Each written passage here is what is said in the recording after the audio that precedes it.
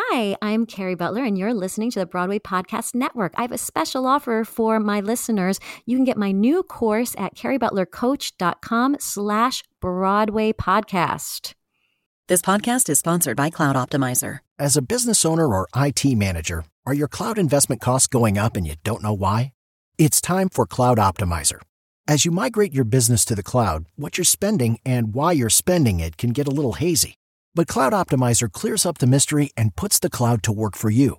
Cloud Optimizer starts by analyzing usage patterns, right-sizing resources, leveraging discounts you may not be aware of, implementing automation, and much more. And by reducing unnecessary expenses and maximizing performance, Cloud Optimizer guarantees you a savings of 5 times what you spend for their service. As you utilize cloud-based services more and more, you don't have to lose sight or control of your spend. You can stay agile, streamline your costs, and optimize your performance, plus save significant money with Cloud Optimizer.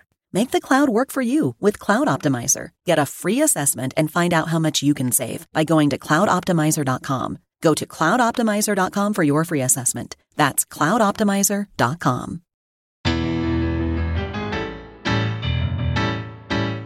Once I played a penny who just couldn't stop the beat. Yes, with roller skates on her feet. A girl who loved to beat. Of course, it's recently deceased. A real cool mom, musical version of Tina Fey. Tina Fey. Now come with me and fly. I am your host, Miss Carrie Butler. Together you and I are breaking Broadway. Hello, welcome to Breaking Broadway. I am so excited to welcome our guest, Todrick, who is so kind. He's just in from LA and he offered to squeeze in doing this podcast. He is a singer, songwriter, dancer, actor, director, choreographer. He was an American Idol star, became a YouTube star with over 3 million followers, performs in huge venues, and has been on Broadway starring in Waitress. Thank you so much for taking time out of your day to join us. Thank you for having me. I'm such a huge fan of yours. I know you know that, but I'm a super, super fan. You're so sweet. So tell everyone about your journey. Did you grow up loving theater, or what did you want to be when you were little? Well, when I was growing up, I was very just sheltered, not exposed to theater at all. Didn't even realize that it was a thing until a teacher in my elementary school found me and took me to see the Nutcracker. And I immediately fell in love with everything, not just what I saw on stage, but the smell of the fog machine, the orchestra tuning up, and I just fell in love with everything about theater. And so I knew that I wanted to do it, but I didn't know that there was anything other to do than ballet.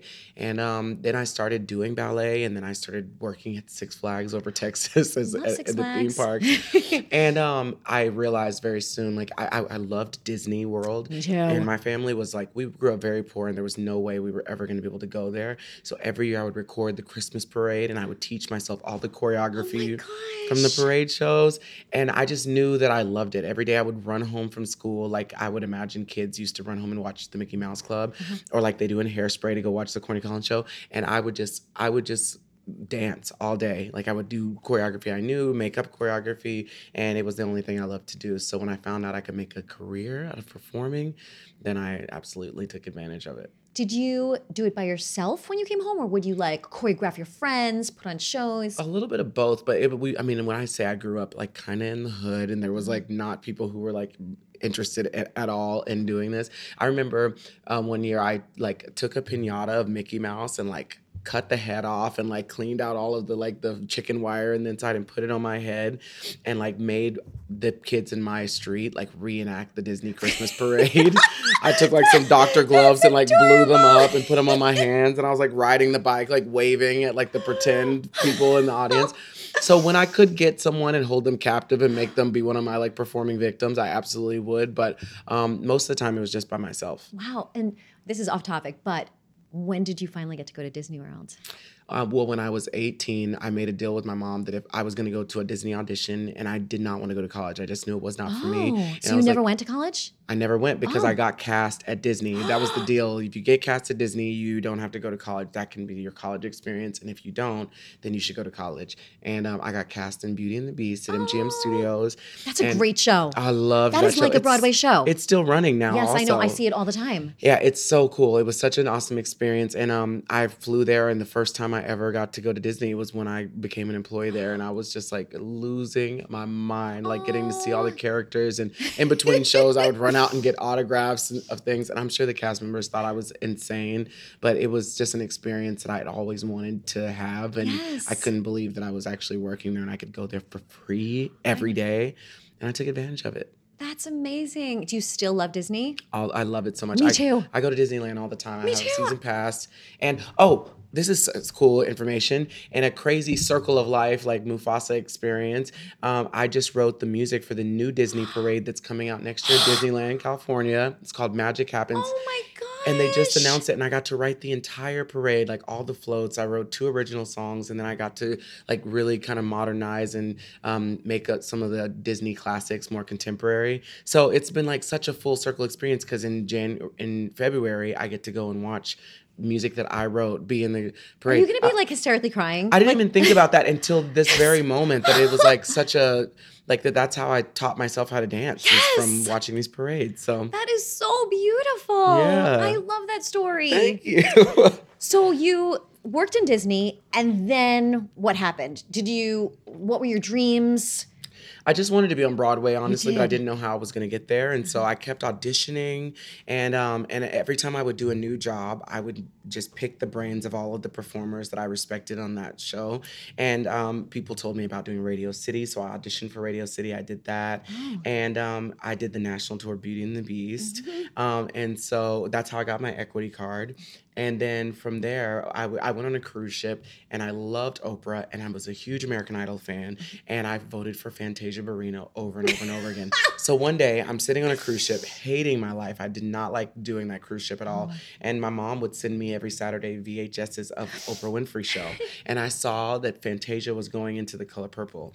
And then I looked on actorsequity.com, and there was an audition. And so I put in my notice, I left the ship, and I flew to New York to audition for Broadway for the first time. And I kind of was like more confident than I probably should have been, because I'd never gone before, and I had really good luck up until then. And I think the naivety is like what probably helped me so much, because I didn't realize how difficult it was going to be. I was like, they need an African-American guy. He must be able to sing, dance, act, and he has to be able to do tumbling. There's just not going to be a lot of guys that could do that, right? And I walked in, and it was like I saw like 90 versions of me for the first time ever. I'd never seen that many talented African-American people in one room fighting for the same role. And I was like, there's just no way, if there's one role, then I'm going to get this. But I gave it my all. I got a call back. Then they asked us to tumble, which was a part of the requirement. And some people couldn't tumble, Carrie. Yes. And I was like, girl, did y'all not read the breakdown? And so some people eliminated themselves in the tumbling round. And then I went and saw the show that night. And I don't know if this is like not PC to say in America right now, but it was the first time I remember going to the Broadway Theater, which is right downstairs in the corner, and watching the show. And it was the first time in my life that I remembered being so proud to be Black. I watched Disney Channel and things like that all my life growing up. And other than Raven Simone, I didn't really see a lot of representation. Yes. I didn't identify with like Usher or Chris Brown or any of the people that I had grown up, that would sing. There was just nobody that felt like me or felt like I belonged. And that night I just got chills and goosebumps when I saw all these beautiful African-American people just singing their faces off. And Fantasia was so amazing, even more amazing than I imagined that she would be from watching American Idol. And when I watched the show that night, I was like, I have to get this. This role is mine. And the next day I went and auditioned, and I'll never forget, I went to go see Legally Blonde that night in the cheapest seats that they possibly could sell. And I couldn't even sit still. And my phone died. My flip phone died. I was like plugging my phone up behind the merch table, and I kept going back, like leaving my seat, walking over people to go check my phone. And I checked my phone halfway through the first act, and I gotten a missed call. And I was from Texas, so I didn't know, but I said, this 212 number, it seems like it's a New York number. And I checked the message, and they were like, this is Telsey Casting. We would like to invite you to be a part of Oprah Winfrey's The Color Purple. And I was like, oh my God! I was calling my mom and everybody I could. My phone just like kept dying, and I just kept going into businesses, charging it just so I could tell everybody, because it was just such it was like such a surreal experience. Even now, just thinking about it, I remember it was pouring rain, and I went and sat down outside on 53rd and Broadway and just like sat in the rain Indian style and just like looked at the theater and just like let water just pour all over me. I didn't care. I was like, I'm gonna be on Broadway. I can't believe this. And my mom's job like helped save money for her to fly here to come and see my show. And it was just like such a dream Broadway experience, and it happened so quickly. And you got to meet Oprah. Yes. I got to meet Oprah. I was downstairs one day underneath the stage, and the theater started rumbling like I would imagine it felt like for Simba when the stampede comes. And I was like, what is happening? What's going on? And everybody in the cast was being so calm, and they're like, Oprah must be here. This only happens when she's here. And I had bought like 3 or 4 things, and I was like, if she comes, I'm going to have her sign these.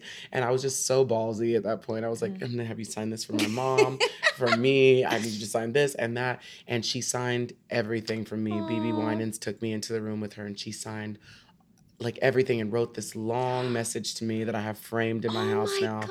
And it was just insane. I'm so glad that she was gracious like that. Oh my gosh, the most gracious. Hello, it is Ryan, and I was on a flight the other day playing one of my favorite social spin slot games on ChumbaCasino.com. I looked over at the person sitting next to me, and you know what they were doing? They were also playing Chumba Casino. Coincidence? I think not. Everybody's loving having fun with it. Chumba Casino is home to hundreds of casino-style games that you can play for free anytime, anywhere, even at 30,000 feet. So sign up now at ChumbaCasino.com to claim your free welcome bonus. That's ChumbaCasino.com and live the Chumba life. No purchase necessary. VGW. Void were prohibited by law. See terms and conditions. 18 plus.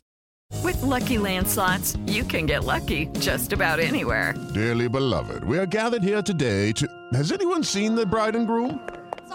Sorry, we're here. We were getting lucky in the limo and we lost track of time.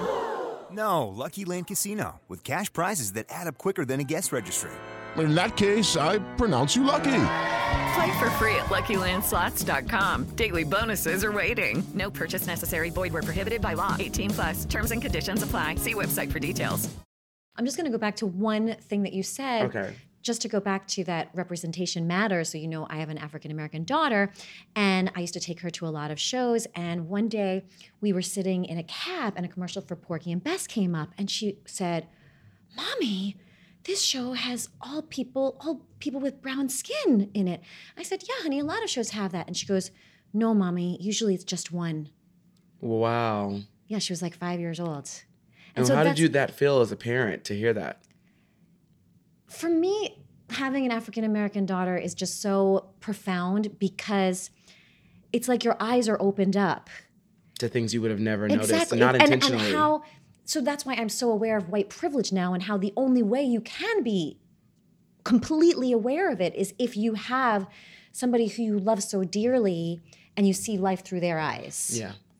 And so that's kind of something I love to talk about, and that's why I think it's important for me to talk about white privilege, because sometimes if African-American people talk about it to white people, then it feels like people get defensive. Yes. But coming from me, then they're not going to be defensive against like a little white girl. You know what I mean? Talking about like, you guys, we need to be aware of this and how it manifests itself in the world. Yes. Absolutely. I think that's so important. It's so, this is another off-topic thing, sort of, but very on topic about what we're talking about. The main reason why I planned this trip to New York is because I heard about the little girl, Charlotte, who was the first African-American Marie in the Nutcracker. Yes. And last night I got to go see her in the show. It was the main reason I flew here.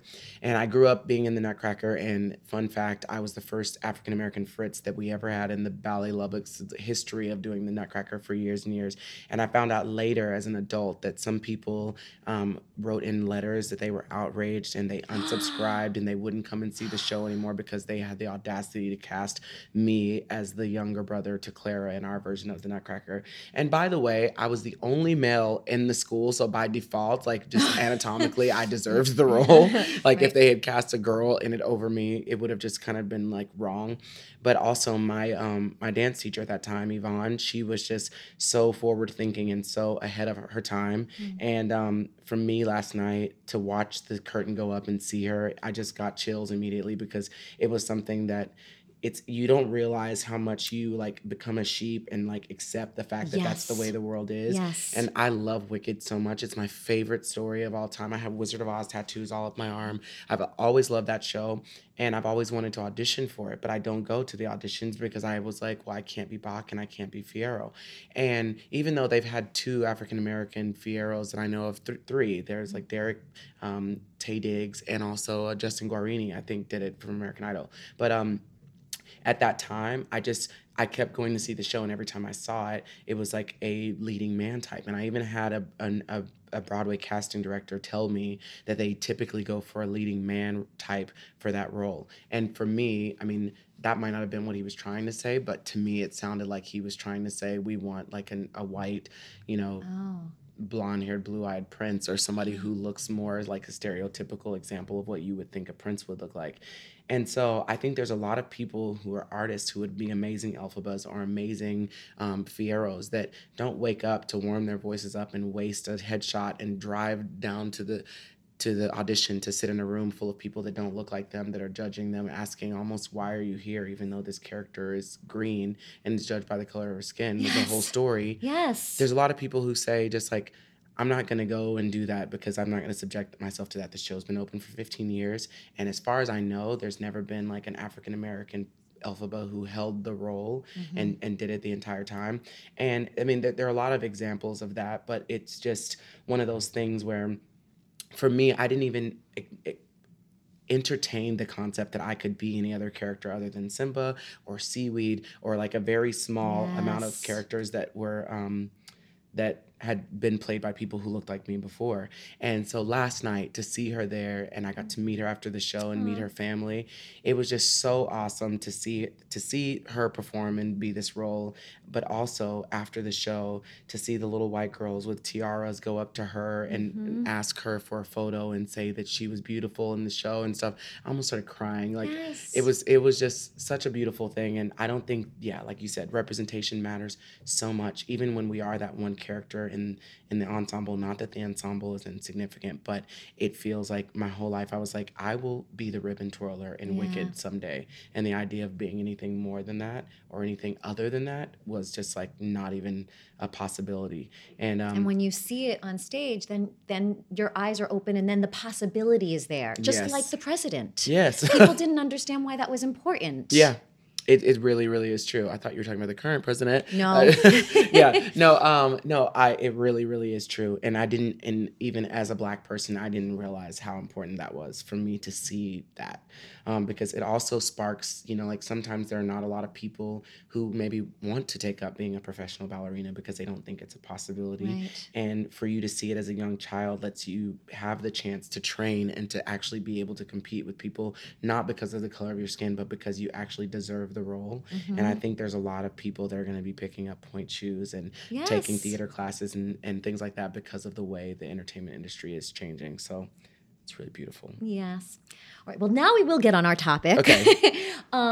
You are here to talk about social media, because our show is for people just starting out and learning how to get their big break. And I feel like you are someone who went through a window. Like I always say, if the door doesn't open for you, go in through a window. Find and you a tunnel, went, pick the lock, do something. Yes, and you have such an alternative career, and you make things happen for yourself. So you went on American Idol. Yes. And then is that when you started this whole like YouTube career? Yeah, so after I got off American Idol, that was really scary for me, and Simon scared the mess out of me, Carrie. And I was like, I don't know if I'll be able to perform again. And I remember doing a production of Hairspray at Gateway Playhouse, and I just had no confidence. Like I couldn't stand up on stage. I just had lost all confidence to perform. And it's strange how important that is. It's almost more important than your gift. 100%. If you can sell it, people will buy it, even if it's off key. And so I was just like, I don't know what to do. And so I went back home and I was hanging out with my friends, and I decided to go sing at McDonald's drive-thru. Oh my gosh. And I was like, I'm going to write a little song with my McDonald's order and just sing it and put it on YouTube. And we filmed it with a flip cam, uploaded it. I'll never forget that I was going to see Sex and the City 2. And when we got out, I had like 20,000 views. And I was like, how is this possible? Like, I'm no one. No one knows who I am, really. I was on American Idol, but that show was like on a rough season. And it was just like no one was really remembering me from that.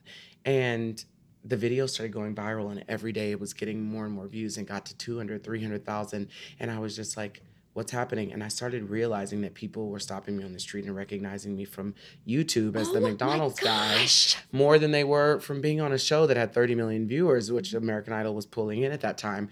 And so I started saying, like, this might be a way for me to still perform, get recognition, and be confident because I can do it in the privacy of my own home in a place that feels safe, where I don't feel like I'm being judged. And so it honestly was a thing that kind of saved my confidence and made me come back and realize that I could do that I could still perform. And I started making videos all the time. And then I moved to New York. I did Memphis for a short, like 3 or 4 months. And I started signing up for the revenue on YouTube and realized I was making so much more money from the views on YouTube. Wait, okay, so I have no idea how any of this works. Okay, girl, you gotta know. I'm gonna keep you hip to the streets, Carrie. So basically, AdSense pays you per million views that you get, or per the views that you have on your channel. It's not based on a video. It's based on the entire amount of views that your channel possesses. When did you make the channel? Like after that McDonald's? I made the channel the day I did the McDonald's drive-thru. Oh, okay. So anyone can do this? Anyone could do it, yeah. Okay. And once you start getting a certain amount of traction, YouTube will reach out to you and say, like, would you like to become part of our AdSense program so you can get paid for your views? And I was thinking, okay, they'll probably send me $20. And when I got a check that was enough for me to buy a car, I was like, wow, this is crazy.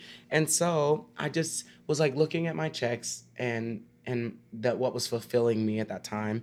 And I decided to leave Memphis and leave Broadway because I wanted to possibly, be a lead on Broadway at some point. It's very easy to get pigeonholed. That's right. Once you're in the ensemble, it's very hard to break out of it. It's really difficult, and you have to really stand your ground. First of all, you have to be realistic because some people are not meant to be a star in the streets. Like some people are meant to cover people, and some people are meant to, and that's their gift is to dance. Yes. Yeah, and it's like I never felt like it was any less than to be in the ensemble. I loved being in the ensemble, but then I realized that I had a gift that I wanted to share with people. I just had to figure out how to share that gift.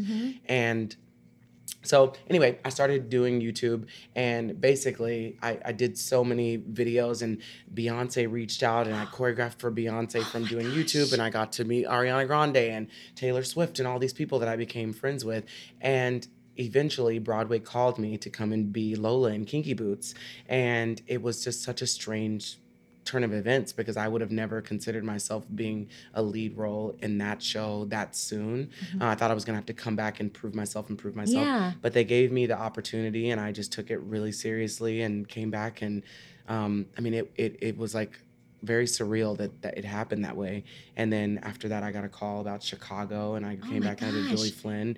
Wow. And then I just did Waitress this year. And so it's just been a cycle of now being able to come back, and now I'm able to sell tickets, and I'm able to like come back and do the show and be appreciated for what is unique about me that would have before been a handicap, because my voice is very raspy and like very specific. And so I don't know that I would have gotten there had I not found another way. Wow, that is so inspiring.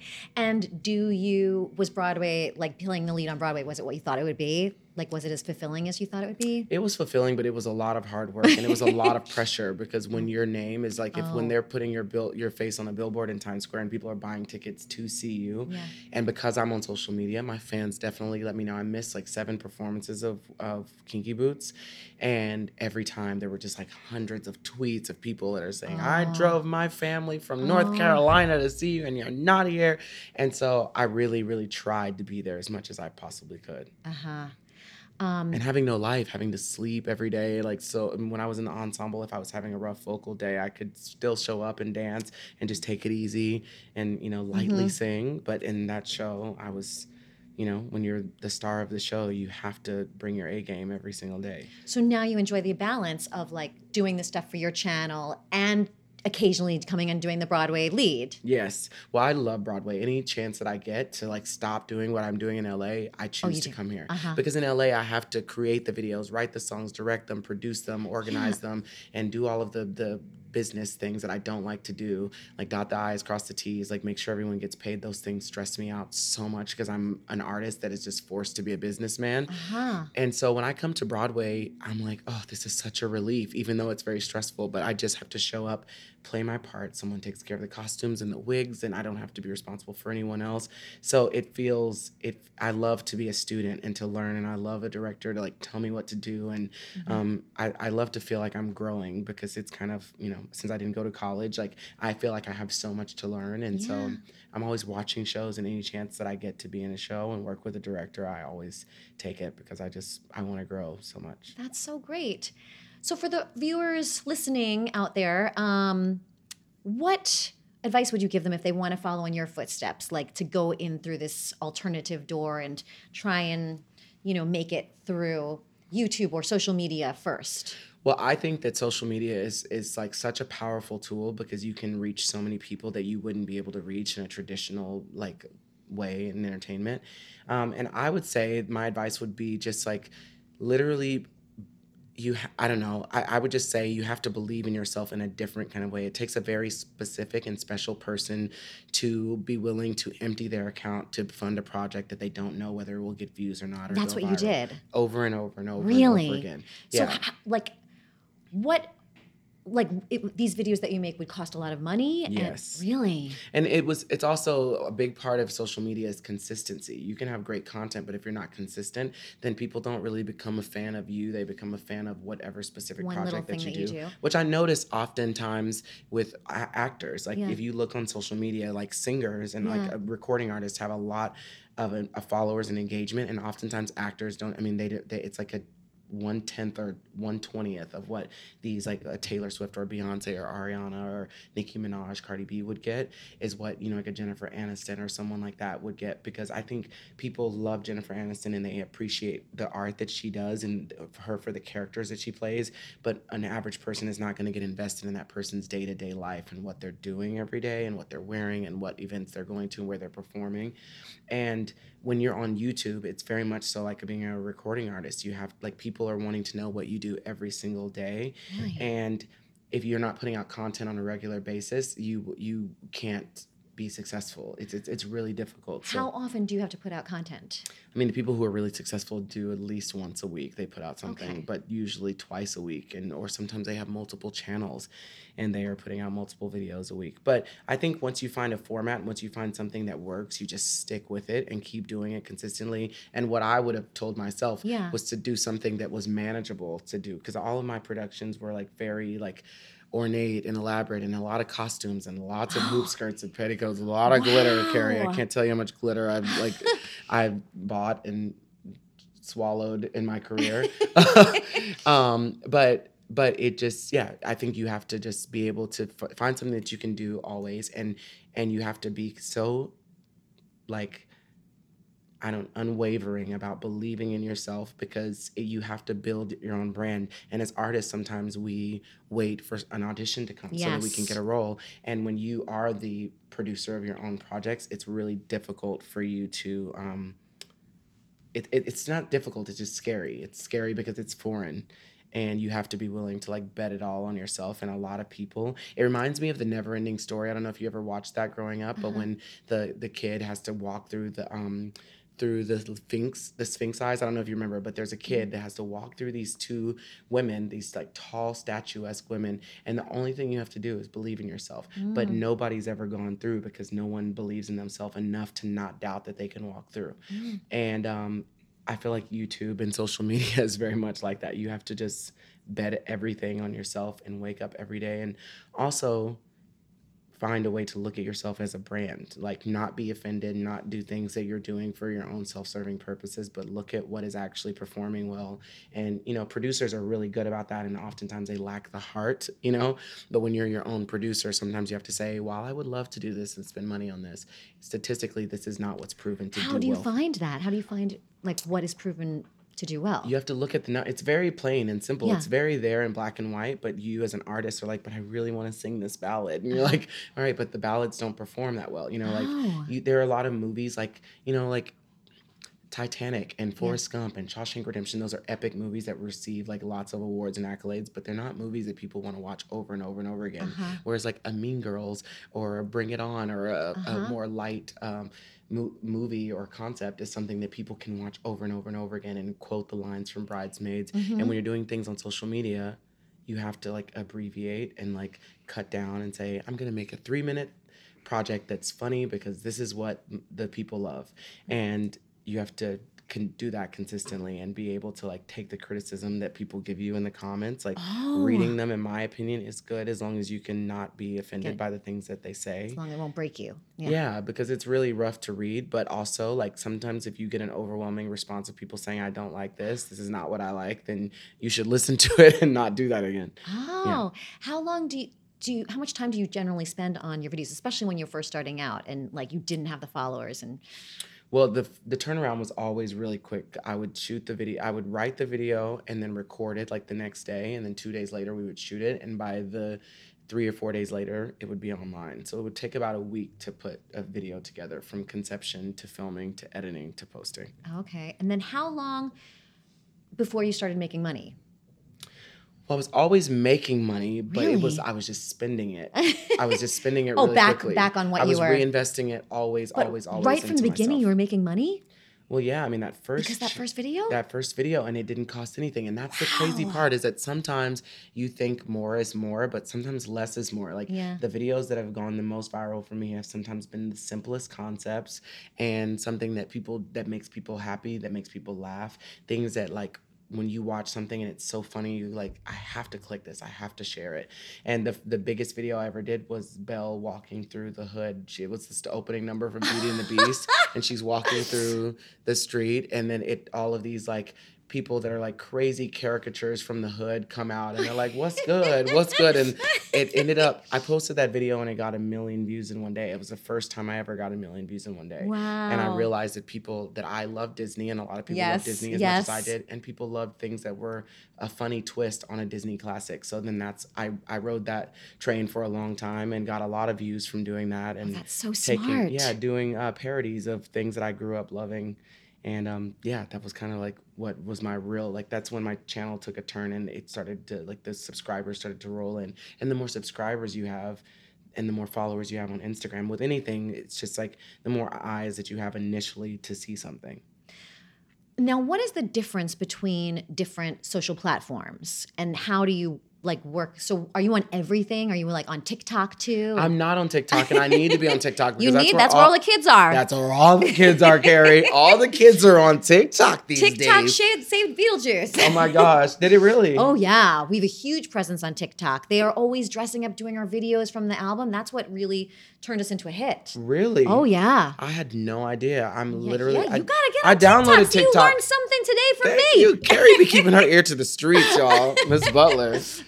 Miss Butler, if you nasty. I'm on Snapchat, I'm on Instagram, I'm on obviously YouTube and Twitter, and those are the main ones that I use. Okay. And I'm pretty frequent on all of them. Twitter is kind of a scary place. Yeah, I don't like Twitter so much. Twitter's evil a little bit. Like no matter what you say there, someone's gonna attack you. Yes. If you just say it's a beautiful day out, why do you say that? Yes, absolutely.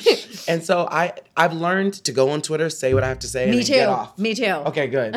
I think that's the best advice you can give someone, because if you stay on Twitter too long, I mean, it will really upset suck you in, and it's crazy that this person that's probably sitting in Idaho in the middle of the woods somewhere, like with 8 billion cats crawling all over them, is able to affect your life so much. Like it will really affect you. And people can say, I don't care, it doesn't bother me, but it really does bother you, even if you're a very secure human being. And so I don't go on Twitter, but I love Instagram and I love YouTube, because most of those places are like very accurate representations of how the world feels. Like if people are canceling you on Instagram or being mean to you on Instagram, you've probably done something. Oh, you know? Okay. Even if it's not true, they've heard that you've done something, and it's not just people that are just angry. And I think people who just wake up on the wrong side of the bed, like who push their bed up against a wall so it's impossible for them to wake up on the right side of the bed, those people go on Twitter. I agree. People are nicer on Instagram. Yeah, and on YouTube, every other social media platform except for I'm Twitter. not on YouTube at all. Should I be? You should. You should. You should even post these videos. You should record them and put them on YouTube, because some people just love to, like, I go on YouTube sometimes when I'm going to sleep, and I just want to hear people have conversations, and I will turn them on and just keep them going until I fall asleep. Oh, so we could even post this conversation without any video? Or No, do you have to have the video? I think that people would want to watch it with a video, Right. but you don't have to have the video. Darn it, we're too late. Yeah. Well, I could Let's always just come reenact back. the whole thing. Absolutely. But yeah, I think people enjoy watching. I mean, I think people would actually listen to a podcast without video, but the whole point of YouTube is, some type of visual element. Yeah, we've had casting directors on who say that it's so important for young actors to have a website, even if they have hardly done anything. Really? Yes, because they'll look them up. And if they're looking for a specific type, they'll look up people. And also Instagram, have them even just like posting songs of them singing, things like that. Absolutely. It's crazy the way the world is changing because Yes. now when I started doing it, it was such a foreign concept. Like when I told people in Memphis I was going to leave to go do YouTube, they're like, Yeah. what? Yeah. Like you can't go do YouTube. You can't live off of YouTube. And just so you know, there are people making, all of my friends are millionaires from YouTube. Wow. They're making millions of dollars, not including what they're making on iTunes or for endorsement deals and stuff. Like what I was making when I was on Broadway in a year, I can now make with a social media post just to post something on Instagram. I need to get on YouTube. Yeah, it's a real thing. Like I don't like to say that to brag, but I say that but it's because inspiring. I think that, 6 figures you'll get paid to post something on it. I remember one time I did a thing for some type of gum. I don't even remember which gum it was, but it was a 6-figure check to post a picture on Instagram. Wow. Yeah, a 1 picture and 2 stories.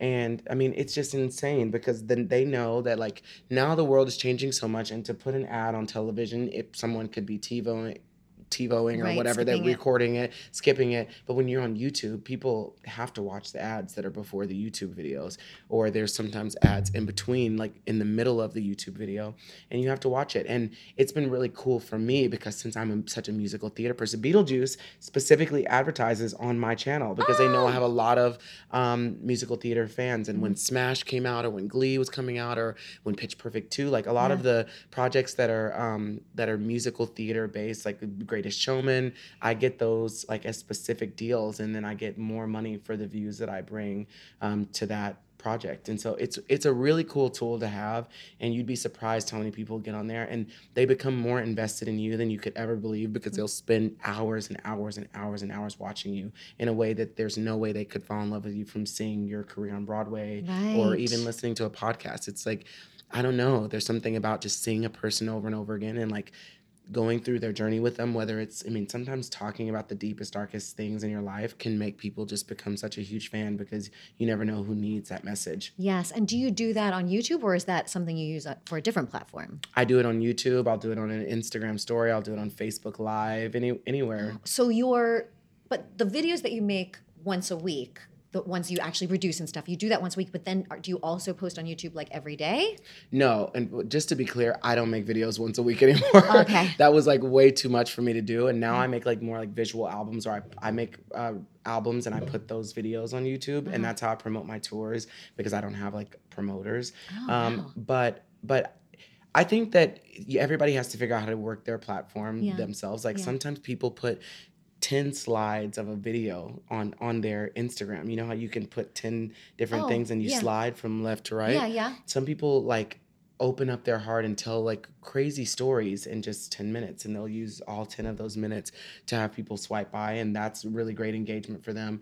A lot of people do it on YouTube because it's longer form content, but now they have the little other option where you can have a longer form video on Instagram. Yes. So I can imagine that a lot of people are going to be using that now as well. But I just think, honestly, wherever you can go and be like real and authentic, and right now in this current political time, like everybody just wants to hear things from people who have something honest to say and something truthful and something helpful. Like it seems like we're turning a curve where people are more aware about how their bullying online and stuff can affect people. And I think it's really cool to be a social media influencer in this current time. Now, is there anything people need to know about like the logarithms or things like that? Like, do you have to post at a certain time? Or... I think everybody is different, because I never post on weekends. And my theory, like I post anywhere from Tuesday to Thursday, because I assume that when people come back to work on Monday, they're busy and they have emails to catch up on. And by Friday, everybody's like, I don't want to be on my computer. I want to leave and go to the club, or they want to go to a theme park, or they want to spend time with their family. And so I post Tuesday through Wednesday, and I always post at a time where my fan base, because you can look and see your analytics of what your fan base is.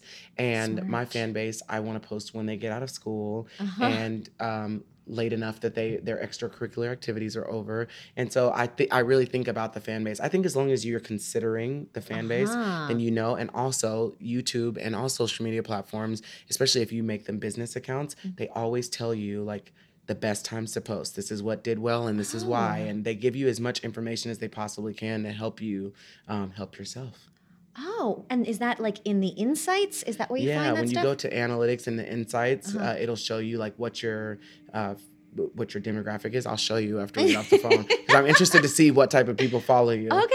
And it'll tell you what cities you're biggest in. Like when you're planning a tour, if you want to go somewhere, you can tell you where most of your fans live. Wow. It's really, really, really helpful and kind of, like very user friendly. You kind of touched on what you wished you knew when you started. Is there anything else that you wish you knew, like when you were just starting out?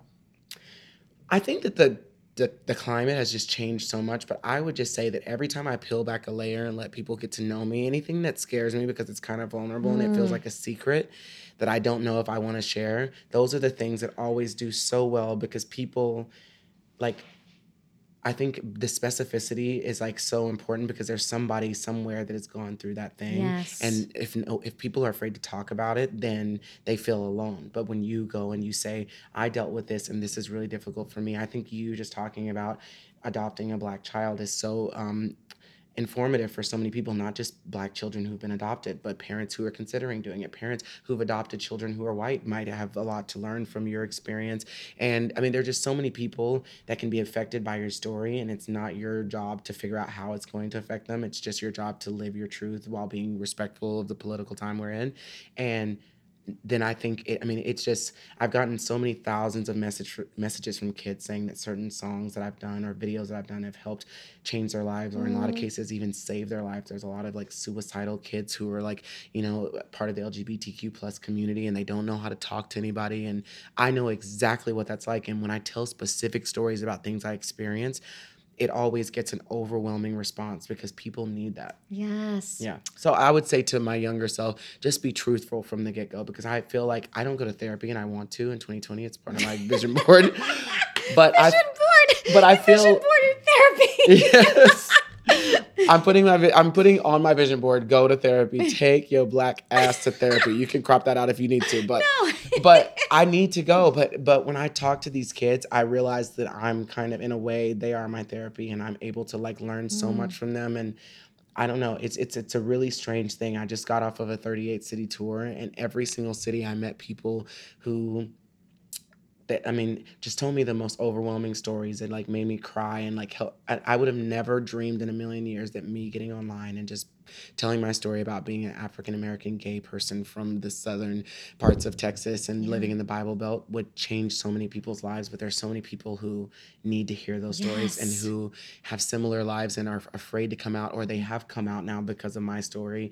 And it's just, I wish that I had someone to look up to when I was younger. And since it's not on television, social media, it is on television a little bit more now, but not as much as it should be, in my opinion.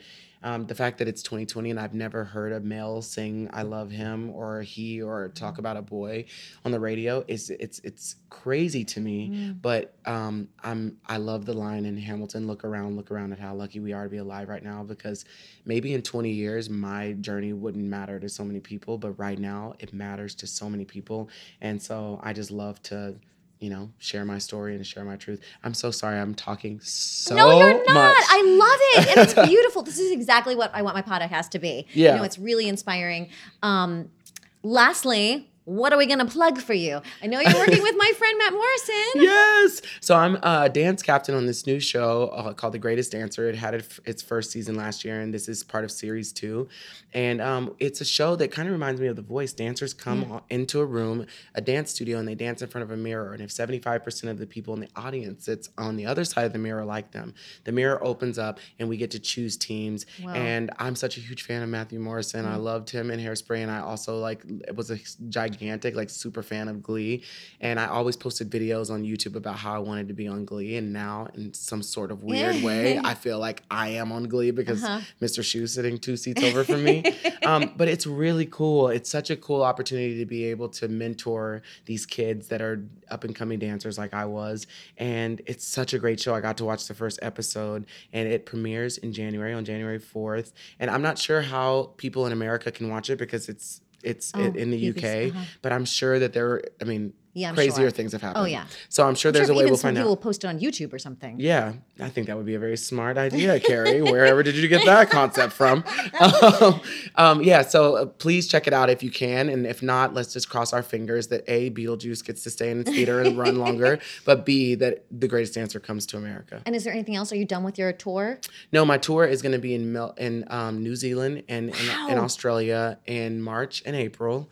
And my 35th birthday is on April 4th, and I'll be in Melbourne on that day. So I don't know if you have a lot of international listeners, but please come to the show.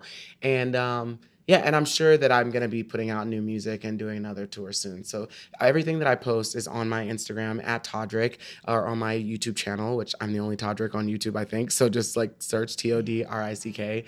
And my website, todrickhall.com, always has where I'm going to be performing for Pride seasons and for special events and for my tours. Amazing. I appreciate you coming to be on our little podcast so Thank much. you for having me. Thank you. Thank you so much for listening to Breaking Broadway, produced by Broadway Podcast Network. Opening song by Aaron Accurso and Joey Mazzarino. If you like this podcast and want to hear more, please leave a comment, or share with your friends. See you next time for more insider tips to making it on Broadway. Together you and I are breaking Broadway.